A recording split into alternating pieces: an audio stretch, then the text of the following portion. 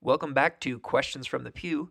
This episode is actually part 2 of a conversation Reichert and I had with Dr. Malcolm Foley. So if you haven't listened to part 1, feel free to go back and listen to that episode before listening to this one. So with that out of the way, enjoy the show. We're a forum for discussion on the issues that are ruminating in the minds of churchgoers, but that are often not raised from the pulpit. Too long has the church shied away from grappling with tough questions and nuanced issues. We're your hosts. I'm Reichert Zalameda. I'm Lucas Manning. Welcome to Questions from the Pew, where faith and culture meet.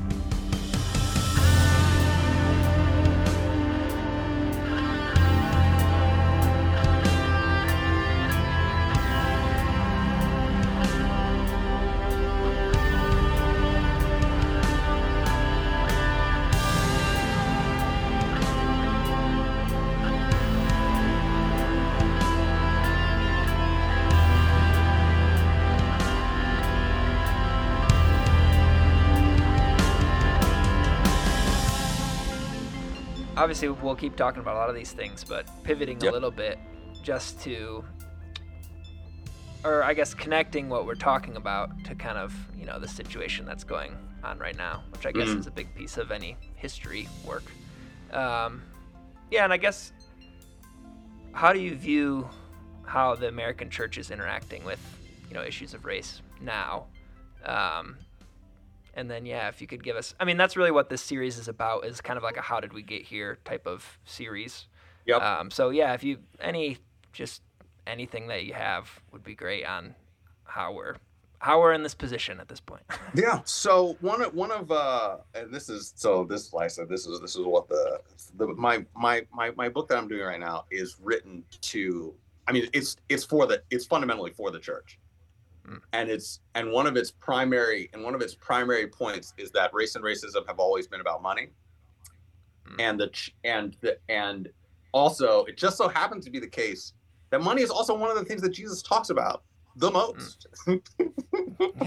And the history of race and racism is fundamentally a history of greed and economic exploitation, and we like to tell ourselves that it's not about those things, and a lot of the way that the church has framed it has been act like it's not about those things, but basically function knowing that it is. And so even when you look at the major splits of denominations in the Civil War, when you're splitting over slavery, like you're splitting because money.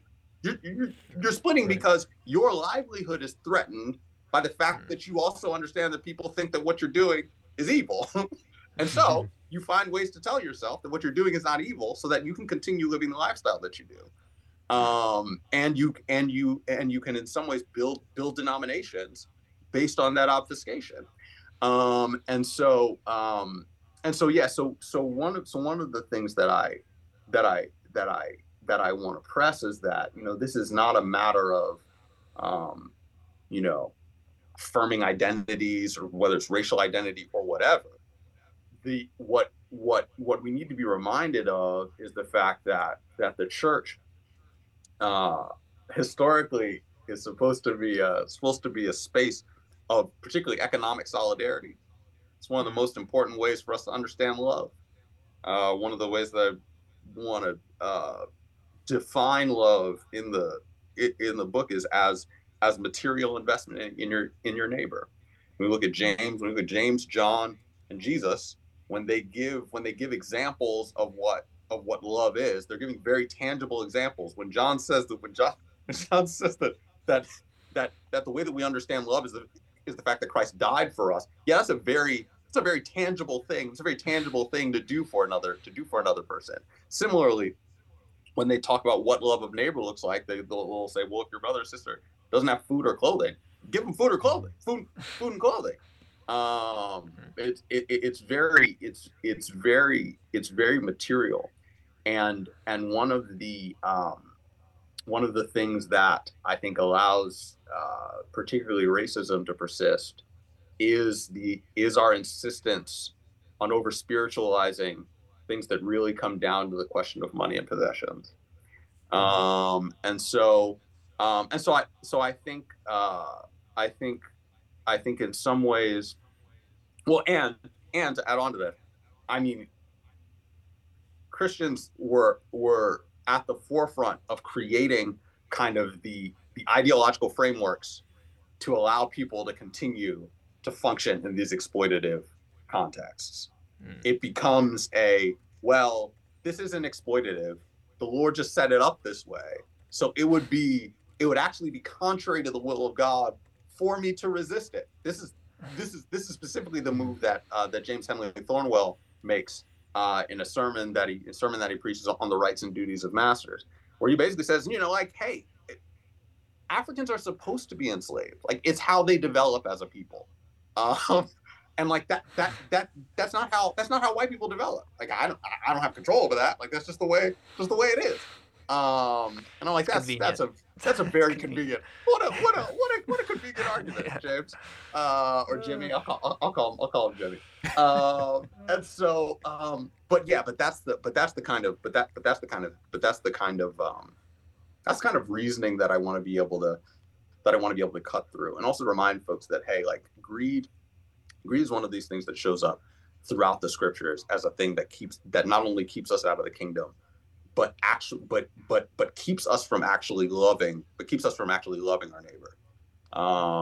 And it's what lies at the root of not only the perpetuation of racism, but the very construction of the category of race. Yeah. What I wonder if you could talk a little bit about what the relationship is between that idea of spiritualizing or over-spiritualizing the situation and the remedy to the situation, and how that relates to this idea of interest convergence, of like progress happens, in some ways because it aligns with the interests of the majority group. And so when you look at most of the legal examples of what we might call racial progress, that's essentially what they all come down to. This is one of the most significant insights of I'd say critical race theory broadly, but Derek Bell specifically, who basically coins that terminology. He's got a book. I think I have it over here. Silent Covenants, where he talks about Brown versus Board of Education and asks the question, hey, like, why did Brown versus Board of Education happen at that time? The NAACP had been fighting for school desegregation for a while. Why at that time? And so he basically finds, well, it's because of the Cold War. The U.S. is paying a lot of attention to its own to basically its reputation in foreign spaces, and its credibility is diminished by its constant racism. And so they're like, so desegregating schools makes us look better to the world. So let's do that, like, at this particular time. I mean, similarly, even when we think about the Civil War, it's not so much that it's not so much that Lincoln frees the slaves. It's that these and there are a number of historians who will press that no, like the enslaved were fighting for their own freedom. It turned out to be the case that it was convenient. It was convenient for Lincoln to advocate for emancipation because it helped his own interests. But this is a theme that I think continues throughout particularly American history. These moments of racial progress happen less because there's an active care for one's neighbor. It just turns out that actually here's a way that this actually works for me. So great. Which is not like that, but that's also just how people often work. So like it's not surprising. It can be depressing, but it's not so much but it's not so surprising. What it is though, is it takes the wind out of the sails of folks who want to tell really triumphant national histories, because and this is particularly, I think, an issue for us in this country, that we always want to be the heroes. We always want to be the heroes of our story, and that's I think it's very difficult in a nation that's founded on genocide and enslavement.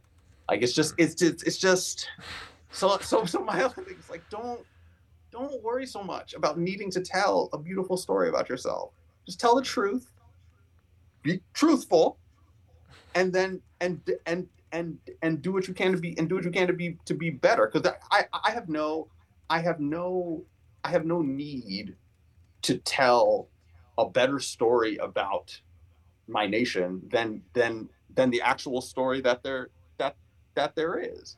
But I say that as somebody who I spend all my time in like the darkest elements of it.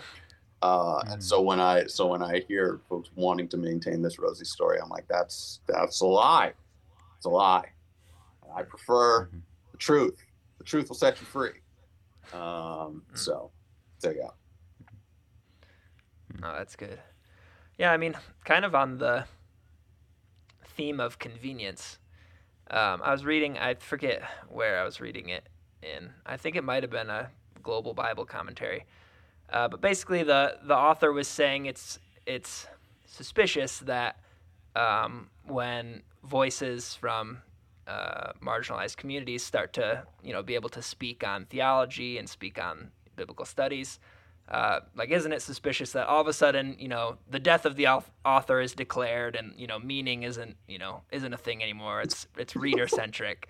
And so I'm wondering if there's any other cultural trends that you see that are convenient that support some of these just ways of navigating. I guess specifically for the church, I'm thinking, but broader as well. Okay. So this goes into my own personal history, particularly as a pastor now. So we planted this church 4 years ago. And part of it was when that evangelical statement on social justice and the gospel came out, however many years ago that was, I still think so. If you want what I think is still the best long form response to that, was a piece that I and a friend of mine, Justin Hawkins, wrote for Mere Orthodoxy when it when it came out. But when we planted the church, we were like, you know what? The one of the most kind of clear applications of the gospel is to be committed to justice. So we're just going to, it's in the values of the church. We're putting it in there. We know social justice is a buzzword. That's fine. It's going to be there. And this is so we planted in the PCA. And so we're like, it's going to be we're going to get an interesting hodgepodge of people.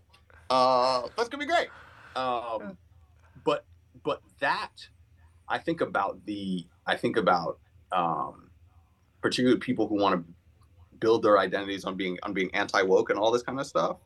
Like all of that is stuff that is now, I mean, you got churches splitting and fighting over this stuff, splitting over the what is to me just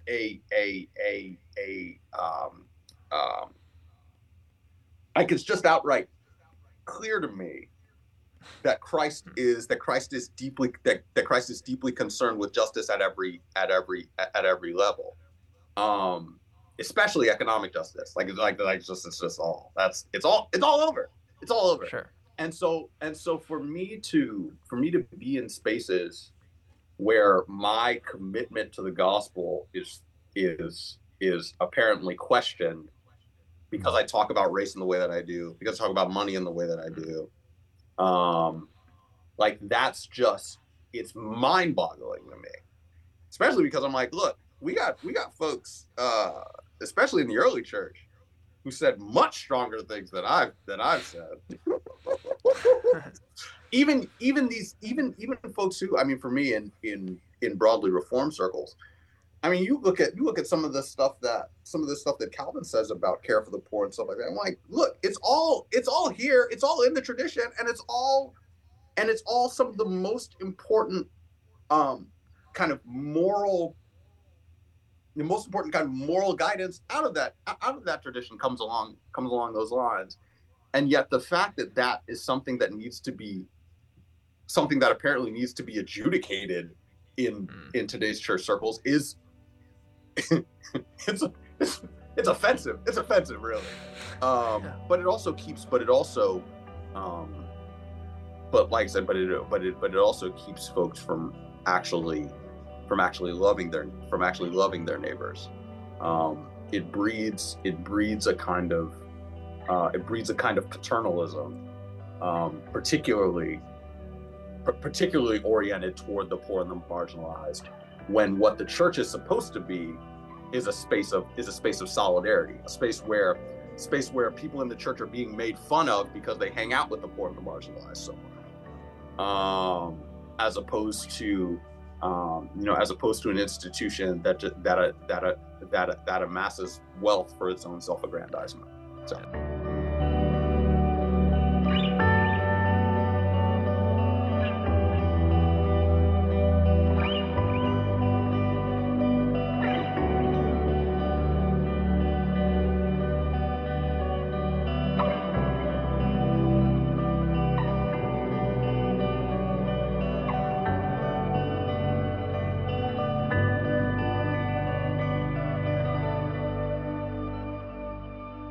Going back to what you were saying earlier about, hey, I want to know the truth.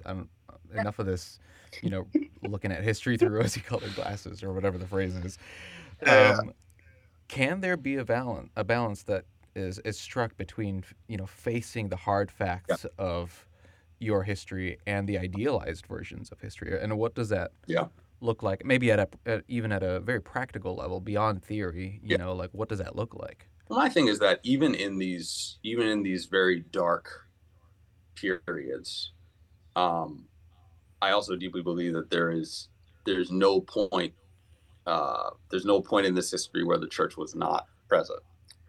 And so for me, when I did my research, I did so with the assumption that I would find resistance. Whenever I find evil, I expect to find resistance. And so for me, like the entire dissertation is just all resistance. And that's in some ways like a model for folks, because patience and courage are important things that the body of Christ needs to understand that they're going to have to build,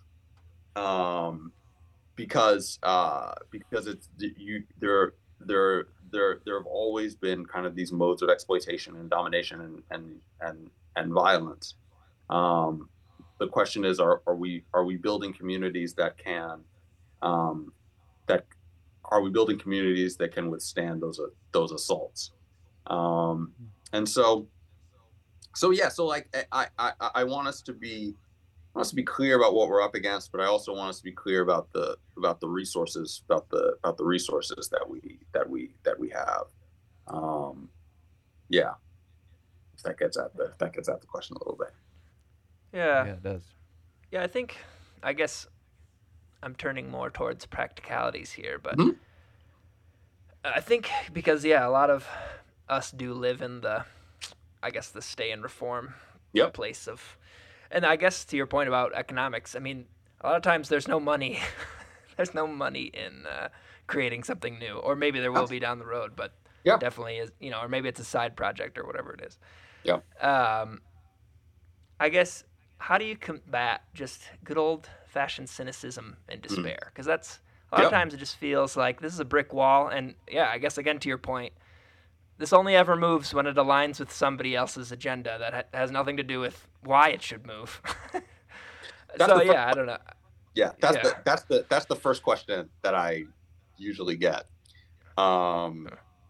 particularly in considering my research, because I mean, there were periods as I was writing this dissertation that I just had to kind of step away,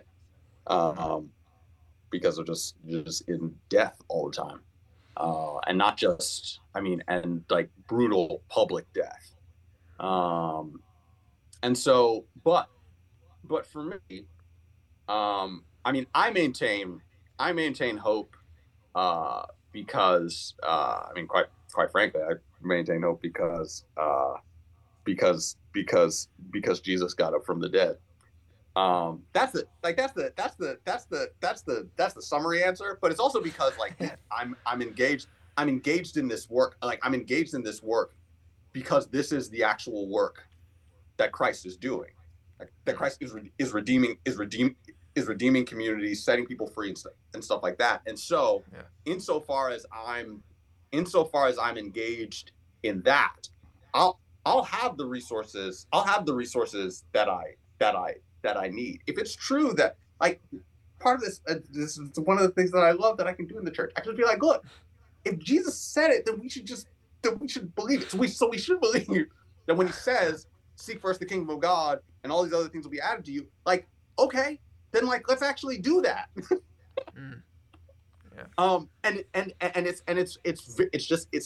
It's interesting that the context of him saying that is in the context of him talking about money particularly and greed, because our tendency is to think that our outcomes, lives, all these things depend on basically depend on us being beholden to a particular economic setup. Sure. And one of the things that Jesus seems to be insisting on is like, no, actually, that's not the case. But one of the most, and this is something I think Kathy Tanner deals with in her Economy of Grace, but also Christianity and the New Spirit of Capitalism. Perhaps the most salient element of what people call culture is our economy. And so when we when we think about what actually shapes our assumptions about the world and about one another, it's often the economy is one of those things. It's one of the reasons why the faith is referred to by a number of the fathers as the divine economy, because these categories of exchange and things like that are fundamental to how we actually understand our faith. But those are categories that we're not encouraged to think in. And my thing is like, look, one of the things that the faith does is it radically reshapes your relationship with your resources, because it reminds you that they're fundamentally meant to be shared, not to be hoarded. And that is, it's why Acts 4. So why Acts 4 is so beautiful, and why Acts 2, right after Pentecost, the description of what a spirit-filled community looks like is a community that's devoted to the apostles' teaching, to fellowship, to the breaking of bread, and prayer. Well, that fellowship, that koinonia, is that, like, it's described later. They're holding stuff in common. They're making sure that people don't have. They're making sure that people don't have need, which is then a fulfillment of Deuteronomy 15, where God told the people, "Look, if you do all the stuff I say, there won't be any poor people in your midst, because everybody will be committed to meeting everybody else's needs." And my thing is like, look, that's what the church is supposed to be known. Like, that's what we're supposed to be known for. That's what then creates the reality that Isaiah is talking about in Isaiah 2, or that Micah's talking about in Micah 4, where this is the mountain that the nations are streaming to, because they're like, whoa, this is really cool, and we have no idea how you guys do this. And we're like, yes, the Holy Spirit. Repent and believe. It's beautiful, honestly. Name of the game, man. I'm sold. Yeah. That's the name of the game, man. Sign me up. This is what I preach. This is what I try to preach like basically every Sunday. So come by. Moving to Waco. Man, well, Dr. Foley, I could talk to you for the rest of the day, but we don't want to take up any more of your time. Maybe right. you kind of started to land the plane here a little bit with what you were just talking about, but specifically, I guess, to the American church or church leaders, many of whom are listening to our podcast. Yeah. Like, what would you, I guess, want to leave as, last words, given the topics that we talked about, or, anything like that? I think one of the most important ways that Paul describes the church is as a body, where we are all members of one another. That when one of us suffers, all of us suffer. When one rejoices, all rejoice. I think one of the we are resistant to, in many ways, kind of deep communal identity formation. We all everything around us, particularly our economy, is really invested in separating us from one another, and in framing success in individual terms. I think the church is one space where we are deeply encouraged not to do that, where we're encouraged to dig deep in our relationships with our brothers and sisters, and to build actual relationships of interdependence, not codependence, but interdependence, where we actually do need each other, and that's what an actual, I think that's what a community deeply committed to Christ is one where people recognize that everything that they've been given is not just for them, but it's to be shared. And so I think one of the things that ought to characterize all of our church bodies is that we're known as a people who share, particularly people who share with those who have need. And so one of the things that I think, one of the ways that starts is you got to get people comfortable with saying that they have needs. It's basically not a very easy thing to say in America. Yeah, culture. Exactly. It's the first step for any of this to actually take place. Is that you have to recognize that you have needs, and you have to recognize that you're surrounded by other people who have needs, but you also have to understand that Christ has actually equipped you to meet each other's needs. And then you build a situation where when your brothers and sisters express need, your first impulse is, what can I do to fill it? And when that just becomes just kind of the regular rhythm of your communal life, there are joys in that I think folks can only imagine. But that also creates a community that bears witness to the world that there's a different way of living. Mm-hmm. That's a good word. Yeah, amen to that. Well, again, we really appreciate your taking time out of your day to talk with us. The last 30 seconds or so, do you want to plug anything? You mentioned a few pieces of your work in the past, a book that you're working on right now, but yeah, we want to give you space to plug anything you want. Sure. So I'm on Twitter at Malcolm B. Foley. A fair amount of just spicy things that I'll tweet from time to time. My co-pastor and I have a podcast ourselves. It's called Theology in Pieces. You can find it on Spotify or Apple Podcasts or whatever. And the book I'm trying to finish the manuscript by January 1. It won't be out probably until 2025, but the title right now is Children of Mammon.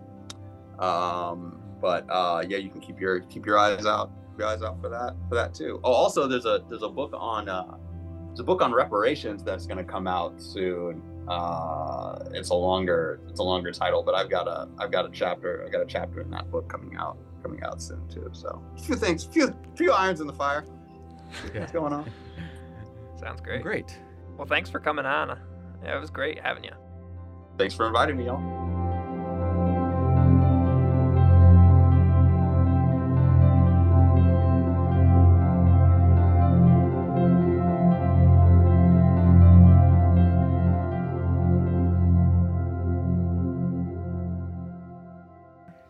great. Great. Yeah. It was a That great was a great conversation. conversation. Honestly. Wow. Jinx, you owe me a soda. Let's go 2000s middle school. Jinx, you owe me a soda, and you got the word. Although maybe that's a Michigan thing. Did you ever do you got the word? I didn't hear about that until we met in college. Yeah, okay, fair enough. Maybe it's a Michigan thing. Maybe it's a you thing because our Oh, other it's not a local me Michigander thing. doesn't do it. Where in Michigan is he from? I mean, Wait. our other Detroit. Oh, yeah. Well, that's the east side of the state. It's probably west side and then Indiana. I've heard folks from Indiana know what it is. Oh, so okay. I think it's west side and south. There we go. Anyway, West side. West side of Michigan. Anyway. Okay. Anyway, great conversation. Yeah, honestly, super enlightening, and it was just great talking to Dr. Malcolm Foley, and just I guess we can just jump into what we're thinking or what stood out to us. Yeah.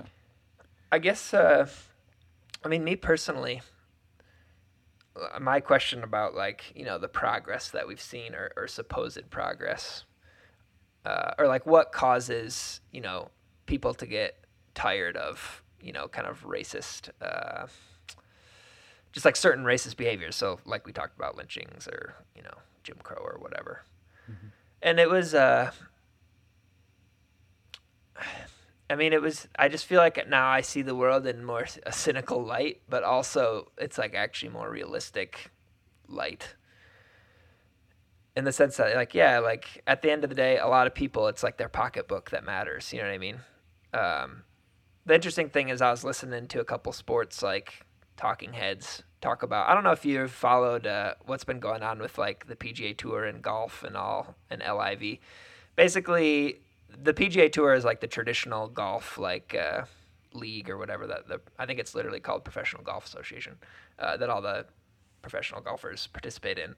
But then recently, I don't know all the details to this, so I'm sorry, all the reporters who I only skimmed your articles because they weren't engaging. So I don't know all the details. But basically, some Saudi Arabian rich folks wanted to start their own league. It's called LIV. And then they were paying big name golfers a lot of money to come over to their league. But then obviously there's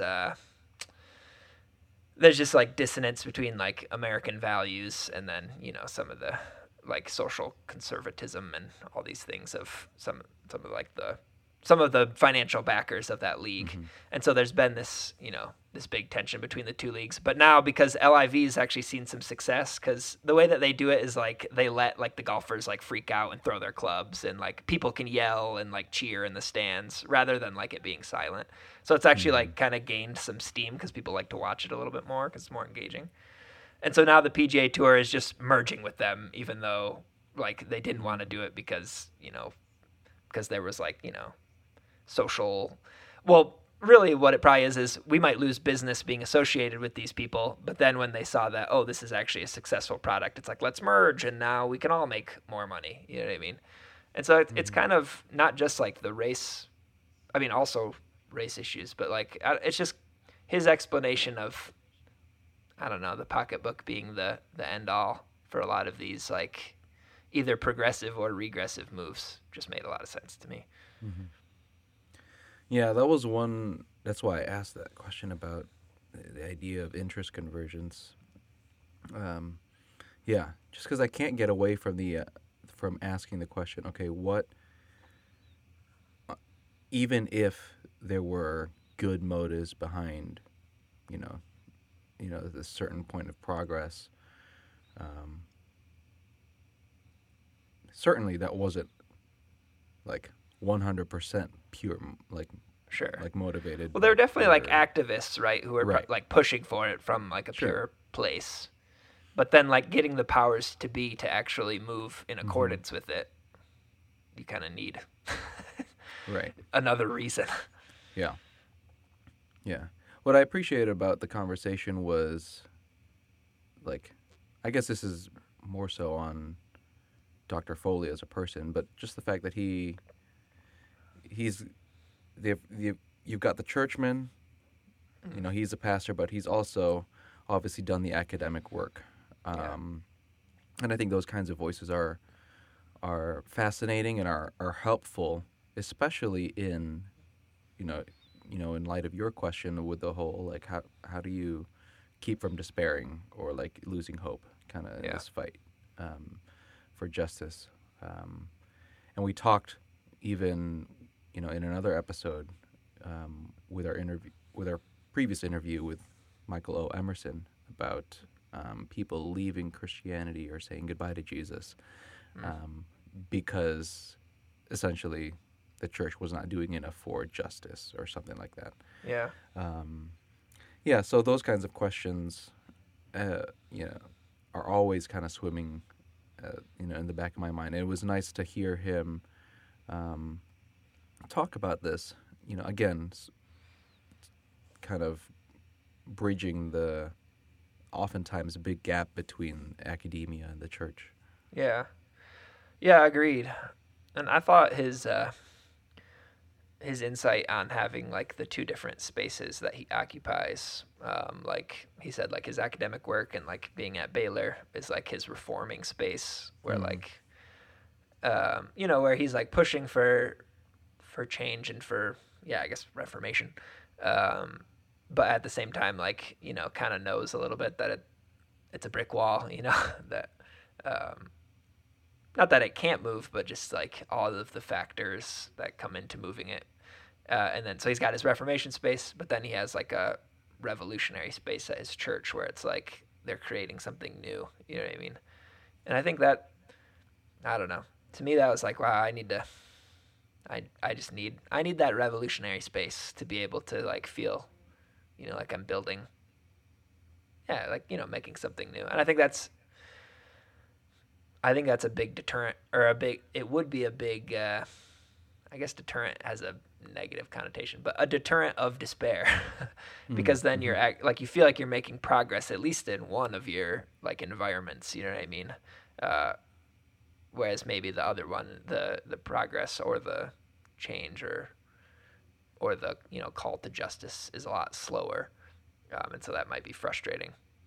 And I know a lot of people have gotten frustrated, you know, in those type of environments. So that was really, for me, that was really helpful, is, like, the two, having those two different spaces to occupy. Yeah. Yeah. I think it was a good reminder that, like, that you don't need to walk away from the faith in pursuit of justice. You know, obviously it's not going to be always easy to, you know, pursue both. Again, depending on the context you're in, the environment that you're in, whether, you know, socially or, you know, religiously. But yeah, it was a good reminder. I think this conversation was a good reminder of that. And kind of very much was a nice, if we put them both in, like, the same season, our interview with Dr. Emerson from 2 seasons ago. Yeah. And then this one, I think it would have kind of gone hand in hand, especially with the way Dr. Foley talked about those two worlds that he occupies. Yeah. Yeah. Yeah, agreed. Yeah, I mean, it was just, it was a really enlightening conversation for me. The funny thing is, like, because he talked about, like, capitalism a lot, right? And, like, the economics of why, you know, racist systems stay and why racist systems go. And it would be interesting because how I've had, like, even, like, capitalist apologists explain capitalism to me is they're like, it leverages the fact that humans are going to act in the worst possible way to then, like, make the best possible outcome. So it's like, it assumes that everyone's only going to be out for their own interest, and then, like, essentially leverages that to help everyone, like, as a collective, which is, it's an interesting concept. And so they would argue, like, it's realistic. It's the only realistic, like, way to function, because nobody's going to act for any other reason than self-interest. Which is actually a lot of what the Talking Heads were talking about with the golf merger, because they were actually, like, criticizing one of the golfers who was staying like loyal to the PGA, like over the moral issues. And then basically he got hung out to dry because then the PGA switched its stance, you know. But they were criticizing him because it was like, you know, how naive can you be? Like the only reason anybody does anything is money anyway. So it was dumb of you to, you know, not get on the train before it left the station. Anyway, so yeah, it might be interesting if we ever have him on again. I mean, there's more questions that come with like how we structure an economy, you know what I mean? Mm-hmm. And that idea that an economy is just like on a bigger scale, just like how we interact with each other and exchange and partner and, you know, whatever else, or step on each other in certain instances.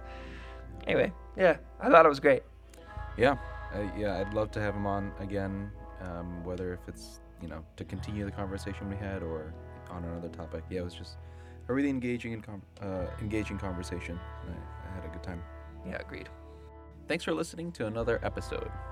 If you'd like to support us financially, you can do so on Patreon. It's just www.patreon.com/questionsfromthepew. If you can't support us financially, please give us a good rating or review on iTunes or whatever platform you're listening on, and that will help others find our podcast. Also, please comment and ask questions. You can do that by following and messaging us on Facebook or Instagram. You can also leave us a short voice message or text message at 312-725-2995. If you do leave a voicemail, please keep it under 30 seconds and tell us your name and where you're from. We'd love to include your voicemail in our Q&R episodes, but if you prefer for us not to, just let us know and we'll include your question in another way and without giving your information. The same goes for any messages you send us on social media or through text. This has been Questions from the Pew, a podcast in the World Outspoken Network. To learn more about World Outspoken and its mission to prepare the Mestizo Church for cultural change, visit www.worldoutspoken.com. For Questions from the Pew, I'm Rikard Zalameta. I'm Lucas Manning. We'll see you next time.